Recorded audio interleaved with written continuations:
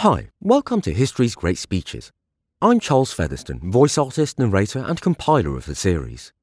Please like or subscribe and feel free to contact me via Bandcamp, Podbean, Facebook or Patreon to let me know speeches or time periods you'd like to see covered. You can find a full set of links at my website, charlesfeatherstone.uk. Marcus Tullius Cicero, Second Oration against Mark Antony, 44 BCE, Part 1.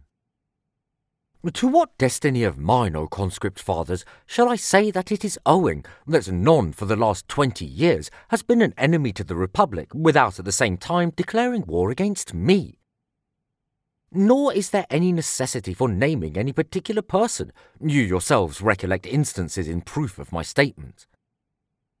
They have all hitherto suffered severer punishments than I could have wished for them. But I marvel that you, O Antonius, do not fear the end of those men whose conduct you are imitating. And in others I was less surprised at this. None of those men of former times was a voluntary enemy to me. All of them were attacked by me for the sake of the Republic.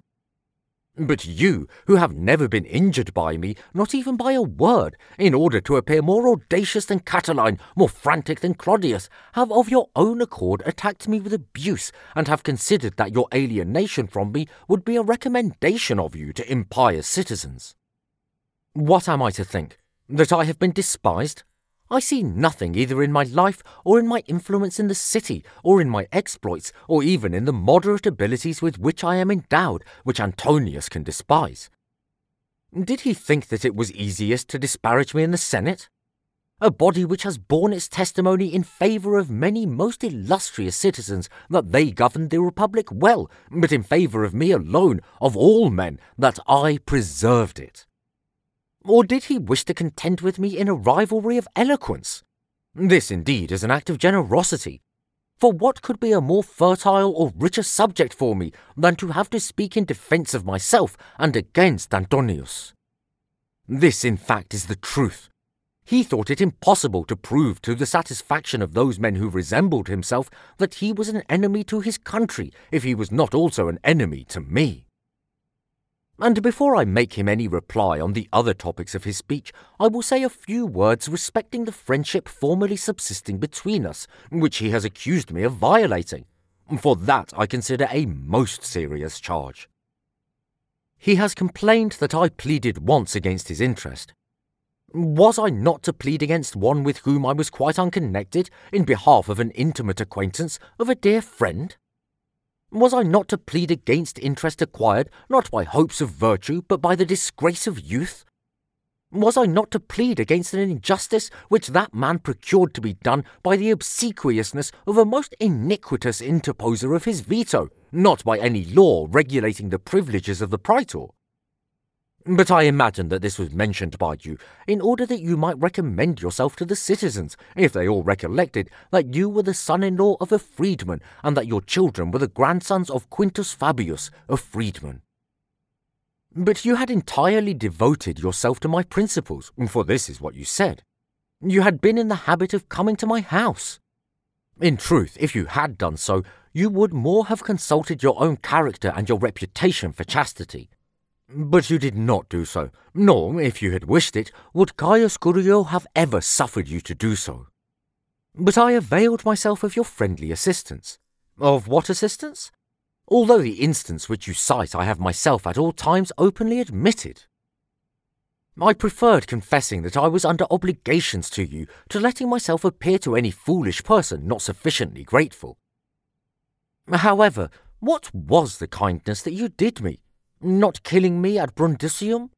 Would you then have slain the man whom the conqueror himself, who conferred on you, as you used to boast, the chief rank among all his robbers, had desired to be safe, and had enjoined to go to Italy? Grant that you could have slain him. Is not this, O conscript fathers, such a kindness as is done by banditti, who are contented with being able to boast that they have granted their lives to all those men whose lives they have not taken? And if that were really a kindness, then those who slew that man by whom they themselves had been saved, and whom you yourself are in the habit of styling most illustrious men, would never have acquired such immortal glory. But what sort of kindness is it to have abstained from committing nefarious wickedness? It is an ease in which it ought not to appear so delightful to me not to have been killed by you, as miserable that it should have been in your power to do such a thing with impunity. However, grant that it was a kindness, since no greater kindness could be received from a robber. Still, in what point can you call me ungrateful? Ought I not to complain of the ruin of the Republic, lest I should appear ungrateful toward you? But he has also read letters which he said that I had sent to him, like a man devoid of humanity and ignorant of the common usages of life. For whoever who was even but slightly acquainted with the habits of polite men produced in an assembly and openly read letters which had been sent to him by a friend, just because some quarrel had arisen between them. Is not this destroying all companionship in life, destroying the means by which absent friends converse together? How many jests are frequently put in letters, which, if they were produced in public, would appear stupid? How many serious opinions, which, for all that, ought not to be published? Let this be a proof of your utter ignorance of courtesy. Now mark also his incredible folly. What have you to oppose to me, O you eloquent man, as you seem at least to Mustela Tamissus and to Tiro Numisius? And while these men are standing at this very time in the sight of the Senate with drawn swords, I, too, will think you an eloquent man if you will show how you would defend them if they were charged with being assassins. However, what answer would you make if I were to deny that I ever sent those letters to you? By what evidence could you convict me? By my handwriting? Of handwriting, indeed, you have a lucrative knowledge. How can you prove it in that manner? For the letters are written by an amanuensis. By this time I envy your teacher, who for all that payment which I shall mention presently, has taught you to know nothing. You have said that Publius Clodius was slain by my contrivance. What would men have thought if he had been slain at the time when you pursued him in the forum with a drawn sword in the sight of all the Roman people?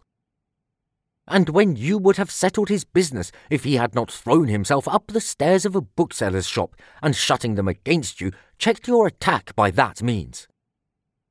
And I confess that at that time I favoured you, but even you yourself do not say that I had advised your attempt. But as for Milo, it was not possible even for me to favour his action, for he had finished the business before anyone could suspect that he was going to do it. Oh, but I advised it! I suppose Milo was a man of such a disposition that he was not able to do a service to the Republic if he had not someone to advise him to do it. But I rejoiced at it. Well, suppose I did. Was I to be the only sorrowful person in the city when everyone else was in such delight? Although that inquiry into the death of Publius Clodius was not instituted with any great wisdom. For what was the reason for having a new law to inquire into the conduct of the man who had slain him when there was a form of inquiry already established by the laws? However, an inquiry was instituted. And have you now been found, so many years afterwards, to say a thing which, at the time that the affair was under discussion, no one ventured to say against me? But as to the assertion that you have dared to make, and that at great length too, that it was by my means that Pompeius was alienated from his friendship with Caesar, and that on that account it was my fault that the civil war was originated, in that you have not erred so much in the main facts as, and that is of the greatest importance, in the times. When Marcus Bibulus, a most illustrious citizen, was consul, I omitted nothing which I could possibly do or attempt to draw off Pompeius from his union with Caesar. In which, however, Caesar was more fortunate than I, for he himself drew off Pompeius from his intimacy with me. But afterward, when Pompeius joined Caesar with all his heart, what could have been my object in attempting to separate them then? It would have been the part of a fool to hope to do so, and of an impudent man to advise it. However, 2 occasions did arise on which I gave Pompeius advice against Caesar. You are at liberty to find fault with my conduct on these occasions if you can. One was when I advised him not to continue Caesar's government for 5 years more. The other when I advised him not to permit him to be considered as a candidate for the consulship when he was absent. And if I had been able to prevail on him in either of these particulars, we should never have fallen into our present miseries. Moreover, I also, when Pompeius had now devoted to the service of Caesar all his own power, and all the power of the Roman people, and had begun when it was too late to perceive all the things which I had foreseen long before, and when I saw that a nefarious war was about to be waged against our country, I never ceased to be the adviser of peace and concord and some arrangement. And that language of mine was well known to many people. I wish, O Gnaeus Pompeius, that you had either never joined in a confederacy with Caius Caesar, or else that you had never broken it off. The one conduct would have become your dignity, and the other would have been suited to your prudence. This, O Marcus Antonius, was at all times my advice both respecting Pompeius and concerning the Republic. And if it had prevailed, the Republic would still be standing, and you would have perished through your own crimes and indigence and infamy. But these are all old stories now. This charge, however, is quite a modern one, that Caesar was slain by my contrivance. I am afraid, O conscript fathers, lest I should appear to you to have brought up a sham accuser against myself, which is a most disgraceful thing to do. A man not only to distinguish me by the praises which are my due, but to load me also with those which do not belong to me. For who ever heard my name mentioned as an accomplice in that most glorious action? And whose name has been concealed who was in the number of that gallant band? Concealed, do I say? Whose name was there which was not at once made public? I should sooner say that some men had boasted in order to appear to have been concerned in that conspiracy, though they had in reality known nothing of it, than that any one who had been an accomplice in it could have wished to be concealed. Moreover, how likely is it that among such a number of men, some obscure, some young men who had not the wit to conceal anyone, my name could possibly have escaped notice? Indeed, if leaders were wanted for the purpose of delivering the country, what need was there of my instigating the Bruti, one of whom saw every day in his house the image of Lucius Brutus, and the other saw also the image of a Hala?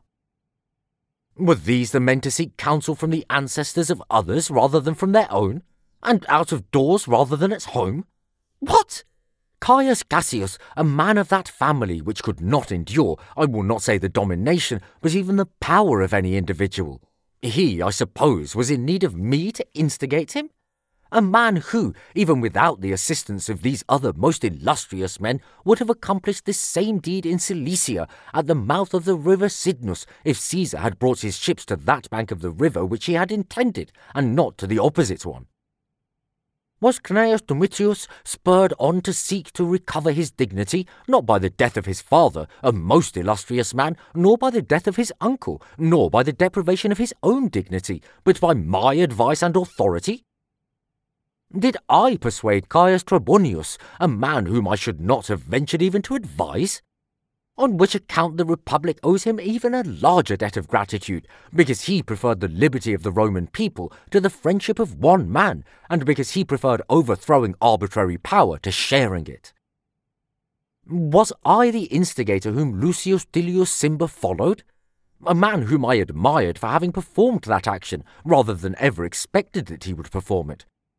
And I admired him on this account, that he was unmindful of the personal kindnesses which he had received, but mindful of his country. What shall I say of the two Servili? Shall I call them Cascas or Ahalas? And do you think that those men were instigated by my authority, rather than by their affection for the Republic? It would take a long time to go through all the rest, and it is a glorious thing for the Republic that they were so numerous, and a most honourable thing also for themselves. But recollect, I pray you, how that clever man convicted me of being an accomplice in the business. When Caesar was slain, says he, Marcus Brutus immediately lifted up on high his bloody dagger, and called on Cicero by name, and congratulated him on liberty being recovered. Why on me above all men? Because I knew of it beforehand? Consider rather whether this was not his reason for calling on me, that, when he had performed an action very like those which I myself had done, he called me above all men to witness that he had been an imitator of my exploits. But you, O stupidest of all men, do not perceive that if it is a crime to have wished that Caesar should be slain, which you accuse me of having wished, it is a crime also to have rejoiced at his death? For what is the difference between a man who has advised an action and one who has approved of it? Or what does it signify whether I wished it to be done or rejoiced that it has been done? Is there anyone then, except you yourself and those men who wished him to become a king, who was unwilling that that deed should be done or who disapproved of it after it was done? All men, therefore, are guilty as far as this goes. In truth, all good men, as far as it depended on them, bore a part in the slaying of Caesar. Some did not know how to contrive it, some had not courage for it, some had no opportunity. Everyone had the inclination. Shall we then examine your conduct from the time when you were a boy? I think so. Let us begin at the beginning. Do you recollect that, while you were still clad in the praetexta, you became a bankrupt? That was the fault of your father, you will say. I admit that. In truth, such a defence is full of filial affection. But it is peculiarly suited to your own audacity that you sat among the 14 rows of the knights, though by the Rosian law there was a place appointed for bankrupts, even if anyone had become such by the fault of fortune and not by his own. You assumed the manly gown, which you soon made a womanly one. At first a public prostitute, with a regular price for your wickedness, and that not a low one. But very soon Curio stepped in, who carried you off from your public trade, and, as if he had bestowed a matron's robe upon you, settled you in a steady and durable wedlock. No boy bought for the gratification of passion was ever so wholly in the power of his master as you were in Curio's. How often had his father turned you out of his house? How often has he placed guards to prevent you from entering? While you, with night for your accomplice, lust for your encourager, and wages for your compeller, were let down through the roof. That house could no longer endure your wickedness. Do you not know that I am speaking of matters with which I am thoroughly acquainted? Remember that time when Curio, the father, lay weeping in his bed, his son throwing himself at my feet with tears recommended to me you. He entreated me to defend you against his own father if he demanded 6 millions of sesterces of you. For that he had been bail for you to that amount. And he himself, burning with love, declared positively that because he was unable to bear the misery of being separated from you, he should go into banishment. And at that time, what misery of that most flourishing family did I allay, or rather did I remove? I persuaded the father to pay the son's debts, to release the young man, endowed as he was with great promise of courage and ability by the sacrifice of part of his family estate, and to use his privileges and authority as a father to prohibit him not only from all intimacy with, but from every opportunity of meeting you. When you recollected that all this was done by me, would you have dared to provoke me by abuse if you had not been trusting to those swords which we behold? But let us say no more of your profligacy and debauchery.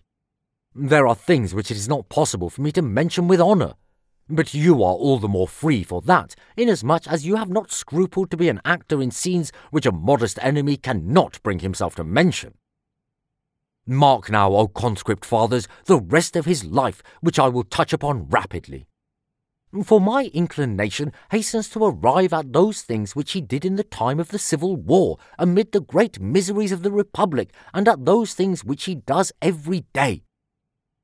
And I beg of you, though they are far better known to you than they are to me, still to listen attentively, as you are doing, to my relation of them.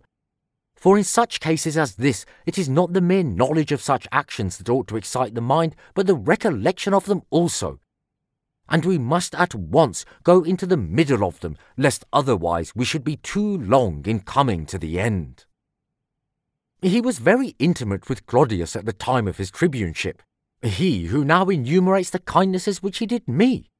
He was the firebrand to handle all conflagrations, and even in his house he attempted something. He himself well knows what I allude to.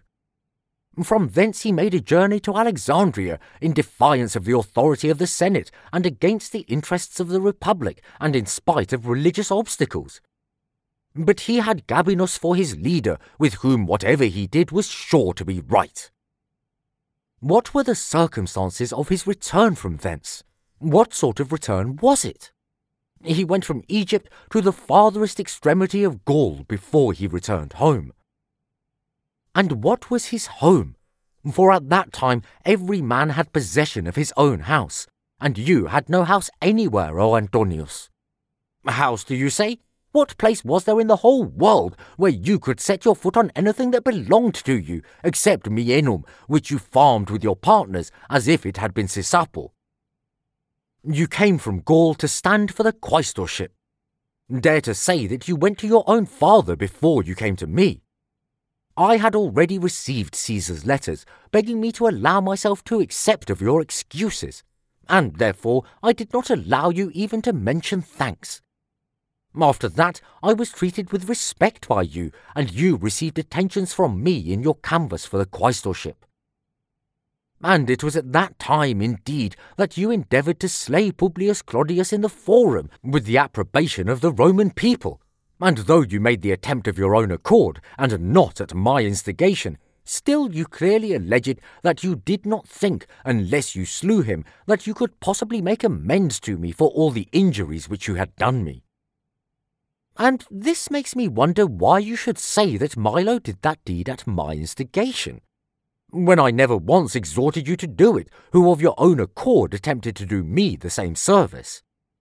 Although, if you had persisted in it, I should have preferred allowing the action to be set down entirely to your own love of glory rather than to my influence. It was you, I say, O Marcus Antonius, who gave Caius Caesar, desirous as he already was to throw everything into confusion, the principal pretext for waging war against his country. For what other pretence did he allege? What cause did he give for his own most frantic resolution and action, except that the power of interposition by the veto had been disregarded, the privileges of the tribunes taken away, and Antonius's rights abridged by the Senate? I say nothing of how false, how trivial these pretences were, especially when there could not possibly be any reasonable cause whatever to justify anyone in taking up arms against his country. But I have nothing to do with Caesar. You must unquestionably allow that the cause of that ruinous war existed in your person. O miserable man, if you are aware, more miserable still if you are not aware, that this is recorded in writings, is handed down to men's recollection, that our very latest posterity in the most distant ages will never forget this fact, that the consuls were expelled from Italy, and with them Cneius Pompeius, who was the glory and light of the empire of the Roman people. That all the men of consular rank, whose health would allow them to share in that disaster and that flight, and the praetors, and men of praetorian rank, and the tribunes of the people, and a great part of the Senate, and all the flower of the youth of the city, and, in a word, the Republic itself, was driven out and expelled from its abode. As, then, there is in seeds the cause which produces trees and plants, so of this most lamentable war you were the seed. Do you, O conscript fathers, grieve that these armies of the Roman people have been slain? It is Antonius who slew them.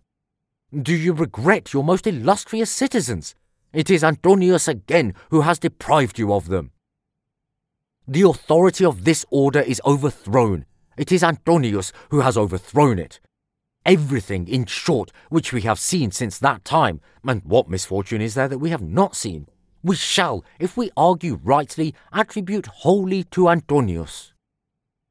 As Helen was to the Trojans, so has that man been to this republic, the cause of war, the cause of mischief, the cause of ruin.